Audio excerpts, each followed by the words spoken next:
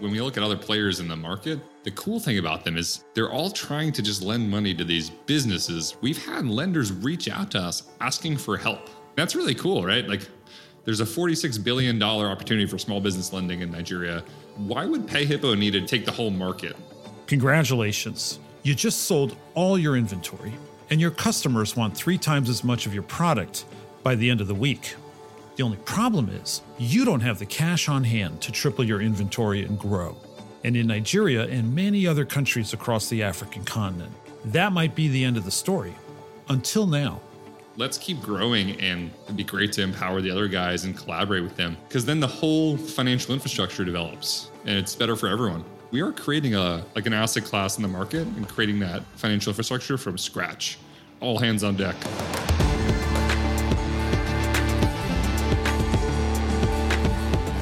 Today, we'll look at 2 different companies who are approaching lending with new technology and who are both, in their own way, contributing to the future of business in Africa.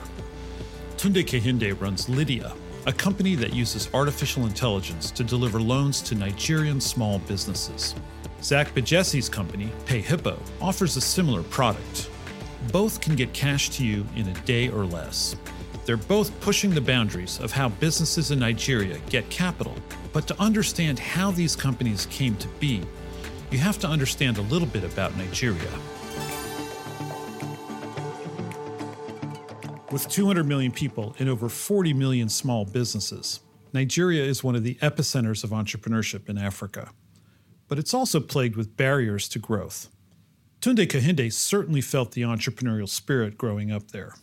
Culturally in Nigeria, there's just a strong sense of entrepreneurship, right? So from a very young age, it was the norm in my entire family. Both my parents, my uncles, my aunts were all small business owners.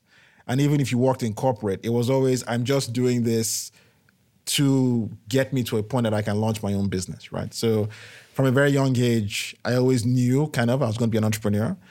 And the power of that is there are lots of people who are having such a positive impact in their community, right?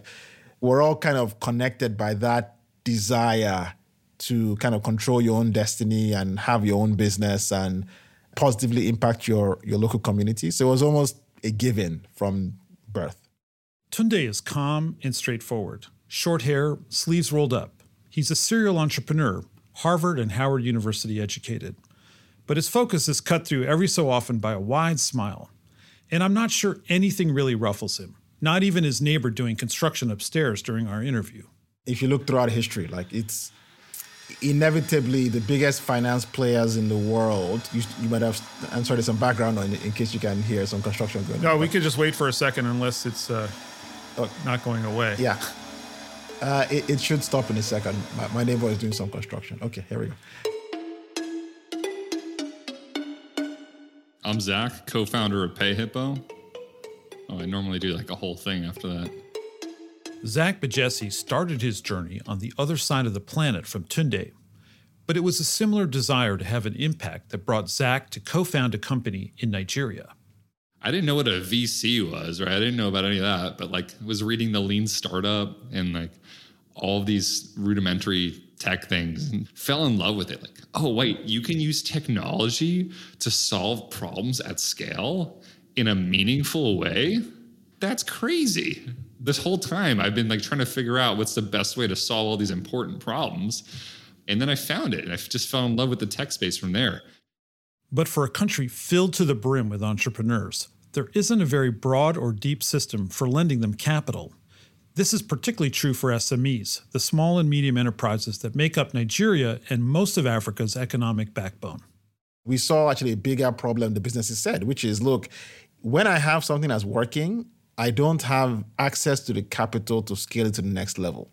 Because in this part of the world and a lot of emerging markets, because there's no real credit system where I have a credit score that can be used to unlock mortgages, auto loans, etc., it means that to get a facility from a traditional lender, I need cash or land or machinery to back against that loan, which excludes 99% of businesses.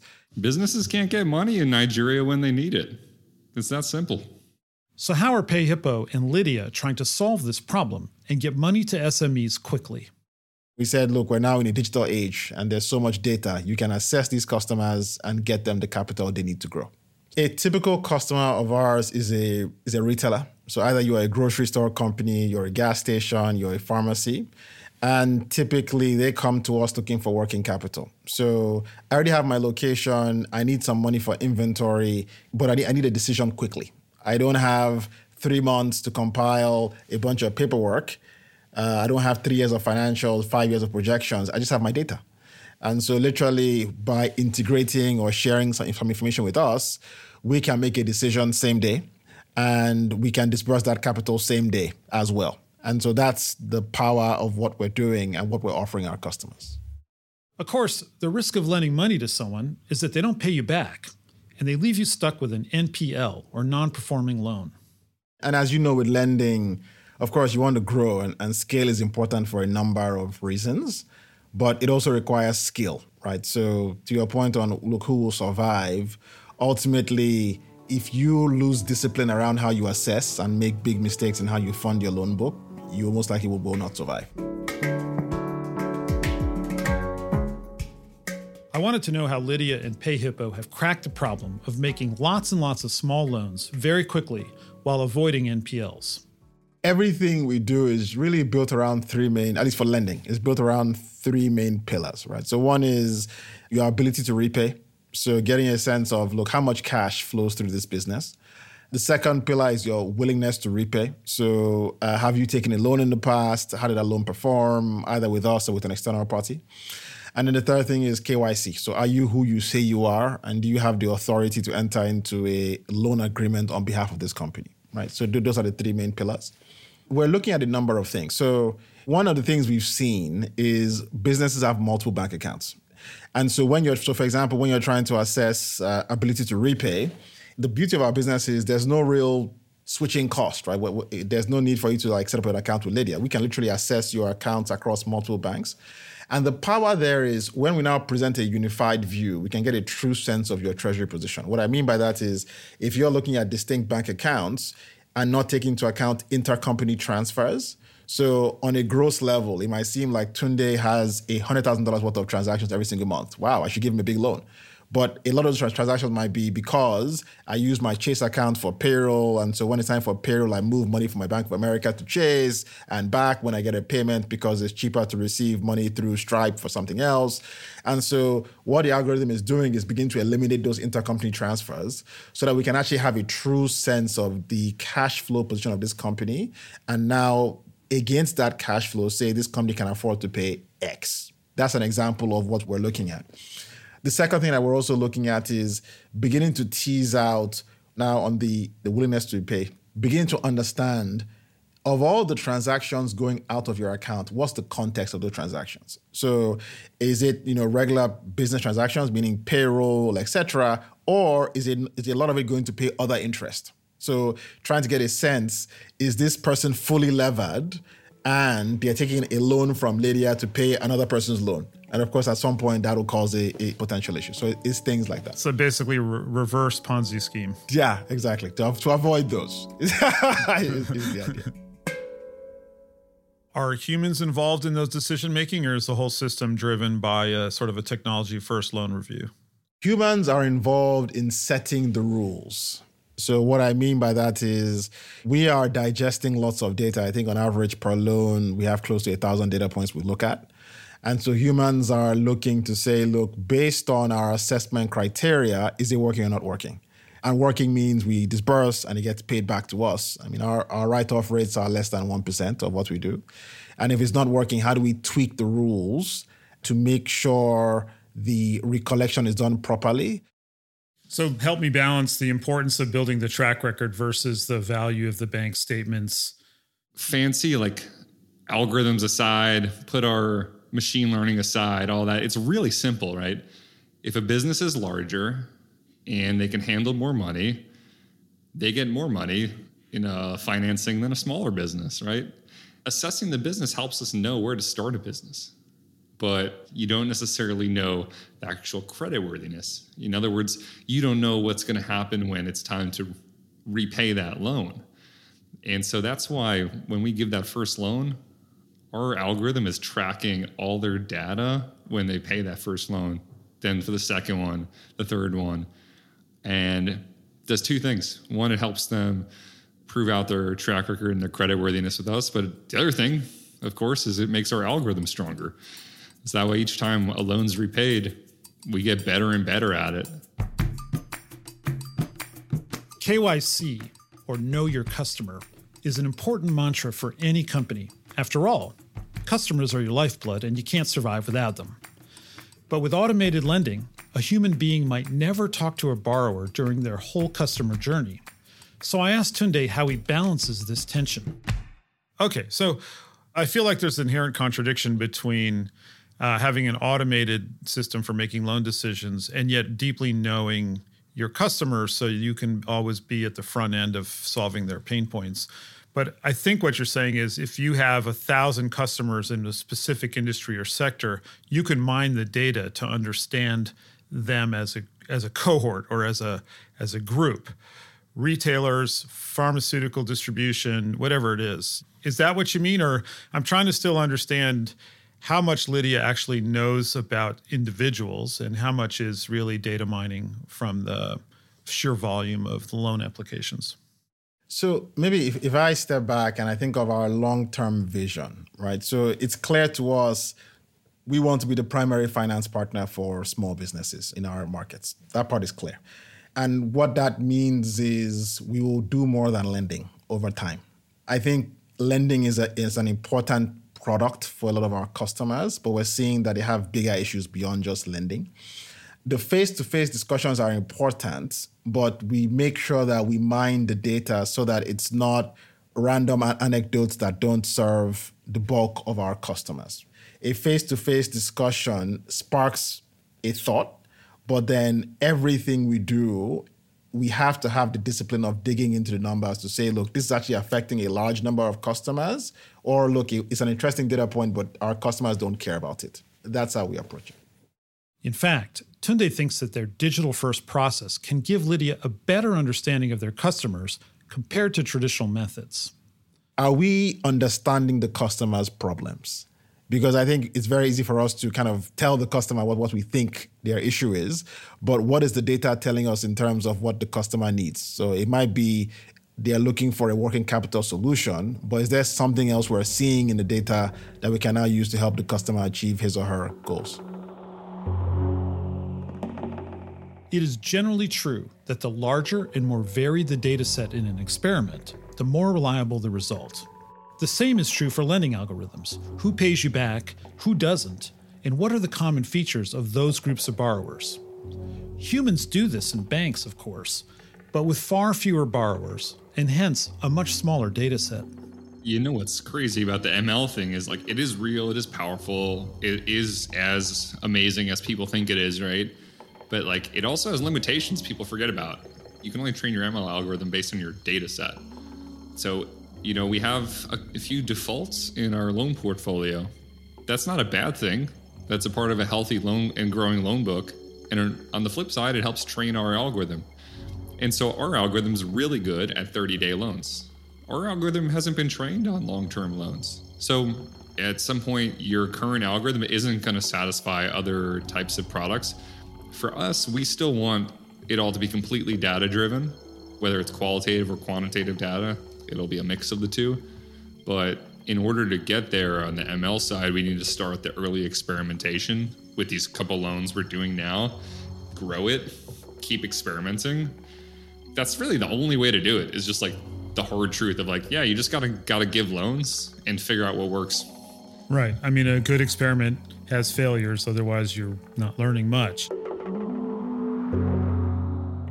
I wondered, if everyone is collecting the same data on the same borrowers, how does any one fintech player differentiate itself? I think the differentiation ultimately will be, do you have a proprietary flow of data that only you see?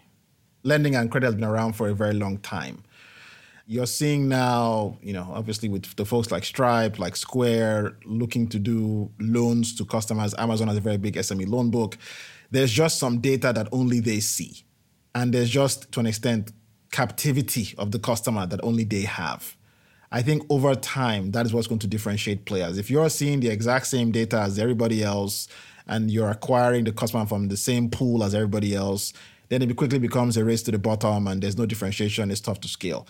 In the end, the winners will be you. You just have a proprietary flow of data that nobody else sees, that you're able to better assess the customer. Tunde sees a strong data set as the foundation to expand into other products. With increased understanding of the customer and trust earned through consistent, dependable service, lenders could become a one-stop shop for a customer's financial needs. What comes to mind for me is I see the customer the same way as us as individual customers. Look, I only shop on Amazon, right? If you're in the States, like Amazon will just get you what you want when you want it. It's trusted. They have more or less everything you need. It will come the next day. I see, and same thing whether I use Uber or Lyft, I press a button, it comes to me instantly. My instinct is that the customer will want a primary partner in finance. I think the customer will want instant solutions. So I press a button or this partner is proactively recommending to me financial solutions, right? And I think data will be key to being able to offer those instant solutions. The person who gains the trust of the customer and has access to as much data as possible will become that primary partner. PayHippo currently offers small, short-term working capital loans. But with access to larger data sets, particularly on specific borrowers, Zach is confident that they'll be able to expand into larger loans, which could provide Nigerian SMEs the capital they need to grow. We do have some cool things we're working on. We have businesses who've been with us for over a year now. They have proven out their creditworthiness. Now it's time for us to start really experimenting with other financing models. We've been doing this 30-day working capital facility, and that's really good for the specific problem of running your business and being able to satisfy customer demand. But that's a specific use case of working capital. There are other needs for financing as well, as we know. We have businesses that run stores and could use the capital to expand into other locations, open new outlets, and that's really interesting for us. Lydia is also exploring larger loans. And as Lydia and PayHippo's customers establish a track record of reliability and grow their businesses, they need different types of credit that will enable even more growth. If Lydia and PayHippo can provide that credit, both companies will grow themselves in the process. This virtuous cycle has the potential to benefit all parties. For now, we're only doing 30-day loans because the idea is just working capital. And it was inspired by a credit card where, look, at the end of the month, you pay off your obligations and get reassessed for a facility. That's how we've designed it. But it's beginning to evolve because now as a company, we're over 4 years old, and we have a number of customers who've said to us, look, who I was 2 years ago versus who I am now, it's completely a different business, right? So I went from 3 stores, now I have 10 stores. I went from 10 employees, now I have 50 employees. So my financing needs are completely different. But I've proven to you I am a good credit. So what does that mean for me in terms of the loan product? But also potentially I have other finance needs, right? So can you, as my finance partner, help me solve those problems? Ultimately, this is the challenge that SMEs across the continent hope will be solved. Access to bigger loans beyond just working capital, for capital investment, for market expansion, for new products. Perhaps larger loan sizes are on the horizon as these lenders expand their customer base, their confidence, and the sophistication of their lending systems. Of course, wherever you have consumers borrowing money, you will have some kind of regulation to protect the integrity of the financial system, and that includes both the borrowers and the lenders. The problem is that not all regulatory environments are as agile as the technology they're trying to regulate, and others simply act as extensions of entrenched interests who feel threatened. I asked Tunde of Lydia, how has he approached the still evolving regulatory environment for fintechs in Nigeria? I was wondering if you could just give us a little bit of a background on the regulatory environment for your business. I will say we're a bit fortunate across all our countries because we focus on small business, because, inevitably, small businesses worldwide create the most jobs. So I find that policy in general tries not to put up hurdles that negatively impact them because they create the most jobs. So in all our countries, Nigeria, in Eastern Europe, in Poland, in Czech Republic, we've actually found the regulation quite positive, which allows us to get capital to SMEs quickly. So that has been good. And to be fair, I do understand the position of the regulator because particularly for businesses that deal in consumer finance, ultimately you want to make sure our monies are being protected. And to be fair, I think in particular to the regulator here in Nigeria, a lot of policies actually have really enabled financial inclusion because the quality of the banking infrastructure in Nigeria, I'd say, is probably one of the highest in the world because it was built almost from scratch. So whereas in a lot of the West, you're dealing with legacy infrastructure and trying to fit into what's already been built, what we're able to do around KYC, instant transfer, opening accounts for customers in one day is pretty cutting edge. My sense is there are more negative headlines that maybe catch the eye, but don't really talk about 90% plus of the positive work that's being done. Because all this growth you're seeing, Flutterwave, Paystack in the last 3-4 years, is on the back of the regulator. Someone said to me once, look, if you're willing to go talk to TechCrunch, why aren't you willing to go talk to the regulator? I think you have to proactively position your business. If not, decisions will be made without your inputs and your feedback, which might negatively affect your business.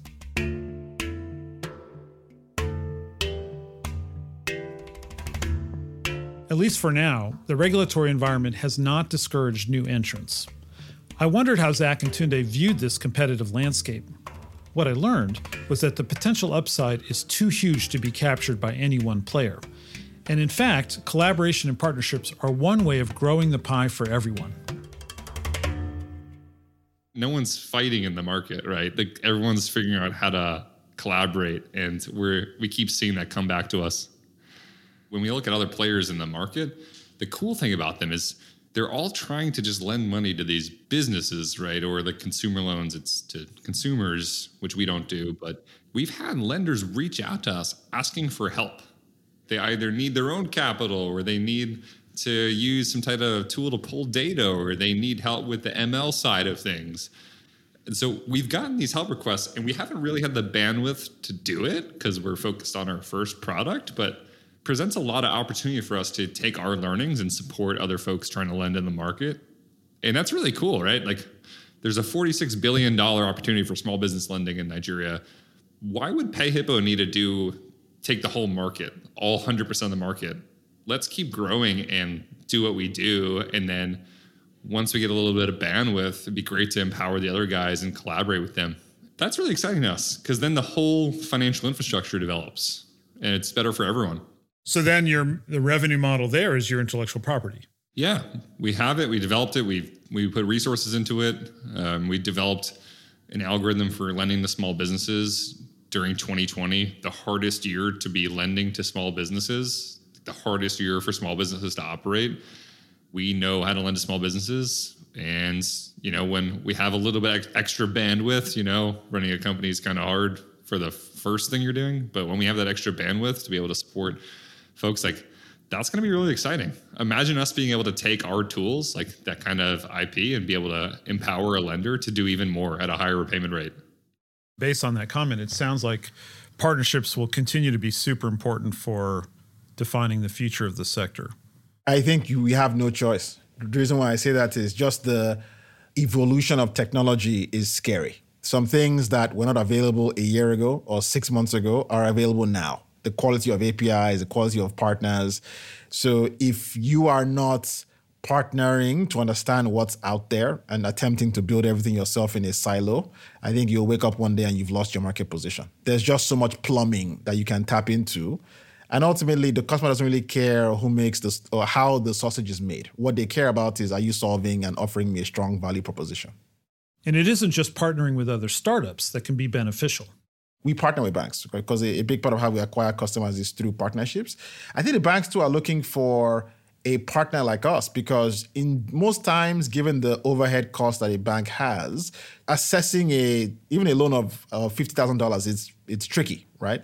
And so what we are saying to these banks is, look, you know what? Give that capital to us, right? So you are dealing with one person. we can now, because of our DNA, we're able to assess these customers for the true risk of these customers, handle not just the assessment and the disbursement, but typically the trickier part is the recollection. And then we just pay you back, the bank, what's owed to you. So you become the borrower. As I understand, originally your loan book, you were funding it with equity, but now you can be the borrower from the bank, and you're the SME intermediary. It's obvious to me that this whole discussion of are we friends or are we frenemies with banks, we need to all get past that very quickly, right? Because what's being built just needs to be interoperable, because the customer now has multiple bank accounts, and there are certain things that if we collaborate more, you can give a stronger value proposition to the customer. And they've been very clear on the things that they care about. They care about speed in terms of transactions being settled. They care about fees not being so high that it eats into their margins.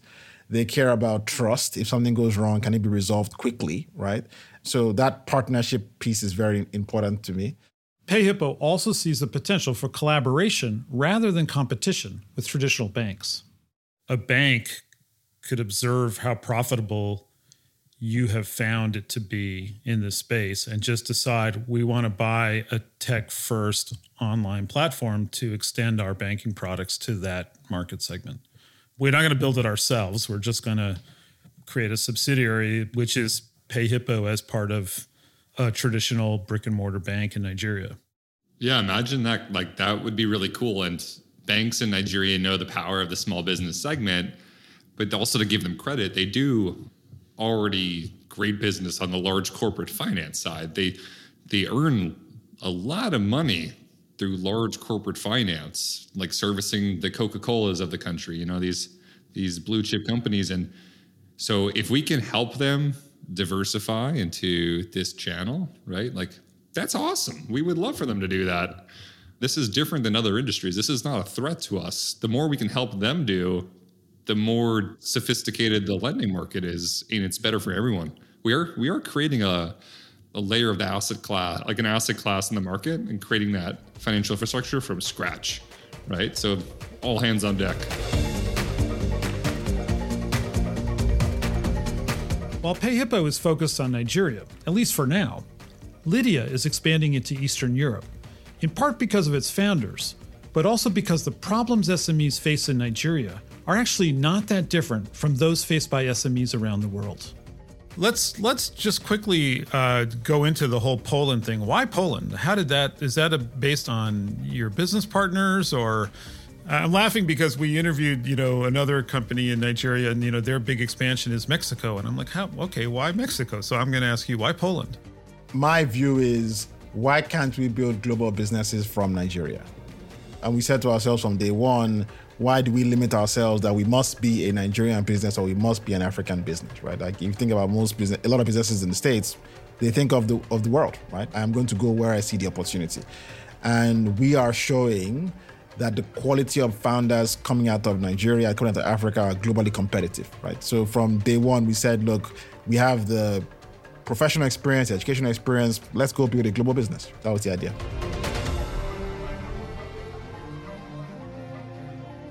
So SME credit gap, of course, it's a different scale of credit need, but it is interesting to hear that SMEs face similar challenges in those markets as well. Can you say a little bit more about what your research found?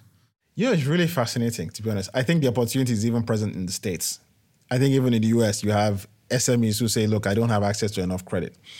And what we've seen that's consistent worldwide is, just given the setup of traditional banking, it's very difficult cost-wise to assess a loan of $10,000, right? Which is very meaningful to an SME, because if you think of the complexity, it's one thing to give me or you a credit card. Look, every month, X amount of money comes into our account. You can assess that. But when you think of business, different sectors have different complexity, different margins, different seasonality, different velocity of capital. And on that $1,000 loan, how much am I really going to make? So I'm going to incur all that cost to assess this customer. It doesn't really make sense to do so, right? And the second thing, when you think about banks, are a bit, to an extent, poorly positioned because of their customer base. What I mean by that is, look, if 3/4 of your revenue comes from banking the large multinationals or from individual retail like me and you, no matter how much emotion we have towards small business, you're not going to change your entire business model to serve 5% of your customers, right? I don't know how we solve it, but it's also obvious that the world is increasingly becoming digital and global. If you think of Nigeria, a lot of our business is a gateway into West Africa. And you think of Poland and Czech Republic, it's a corridor back and forth between Eastern and Western Europe, right? So, and what that means is our customer is as likely to deal in a foreign currency as they are in their local currency. So how can we make that experience as seamless as possible for them to receive a payment, make a payment, settle an obligation without them spending 5% of the transaction value just on settling fees, right? So are we tapping into this global universe? Tunde is also excited about the prospects across the African continent, but he's taking a patient approach. We're very curious to see how this Africa, all the free trade zone talk evolves. So if we can actually begin to truly collapse those borders, so one currency, as much as possible, one view towards lending, easy movement of goods, capital, and people across borders, I think Africa becomes very interesting, right? Because it's a complete white space. Don't get me wrong, I'm Nigerian, so I'm naturally bullish on Africa. But I do think, to your point, you have to approach it the right way because, even Nigeria, like Lagos is very different from Abuja. Like these are complex markets. And if you get it right, the beauty is you can be the dominant player. But if you get it wrong, it's tough to dig out of it sometimes.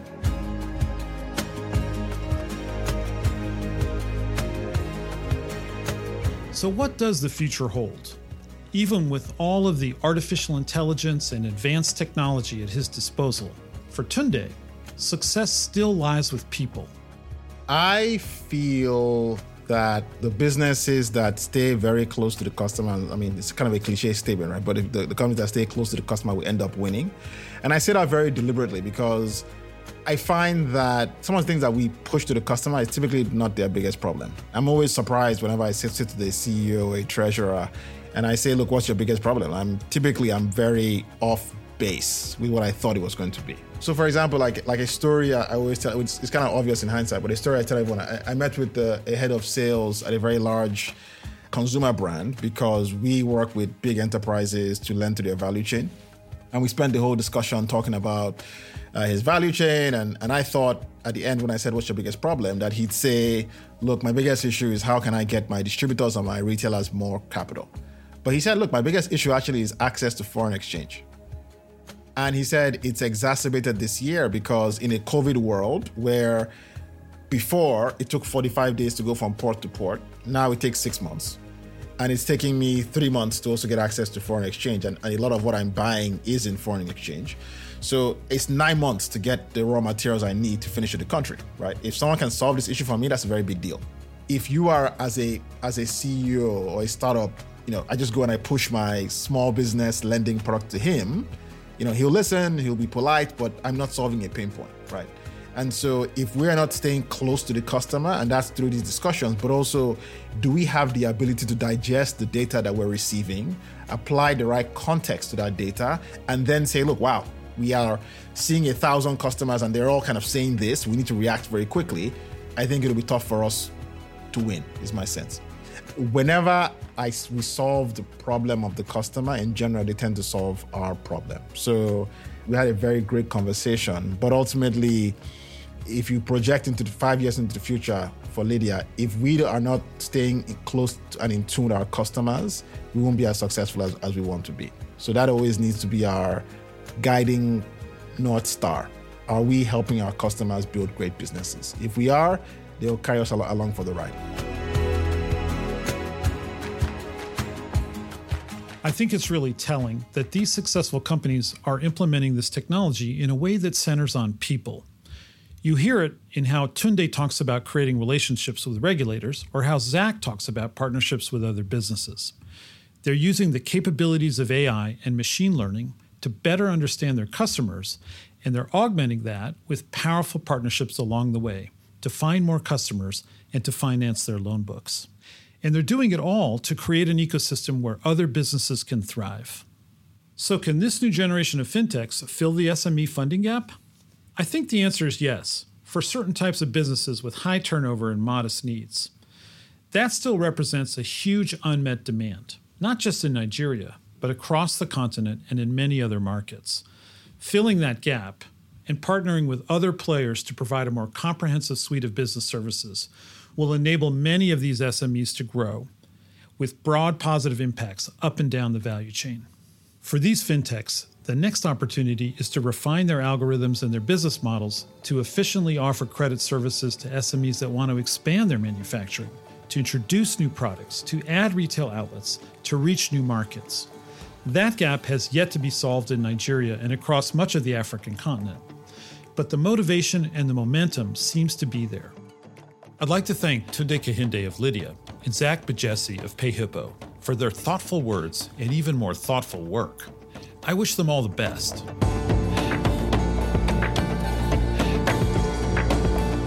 This has been Grit and Growth with Stanford Graduate School of Business, and I'm your host, Darius Teeter. If you like this episode, leave us a review on your podcast app. It really helps us to share the stories of these incredible entrepreneurs with as many people as possible. To learn how Stanford Graduate School of Business is partnering with entrepreneurs throughout Africa and South Asia, head over to the Stanford Seed website at seed.stanford.edu/podcast. Lori Fuller researched and developed content for this episode with additional research by Jeff Prickett. Kendra Gladich is our production coordinator, and our executive producer is Tiffany Steves. With writing and production from Andrew Gannam and sound design and mixing by Alex Bennett at Lower Street Media. Thanks for joining us. We'll see you next time.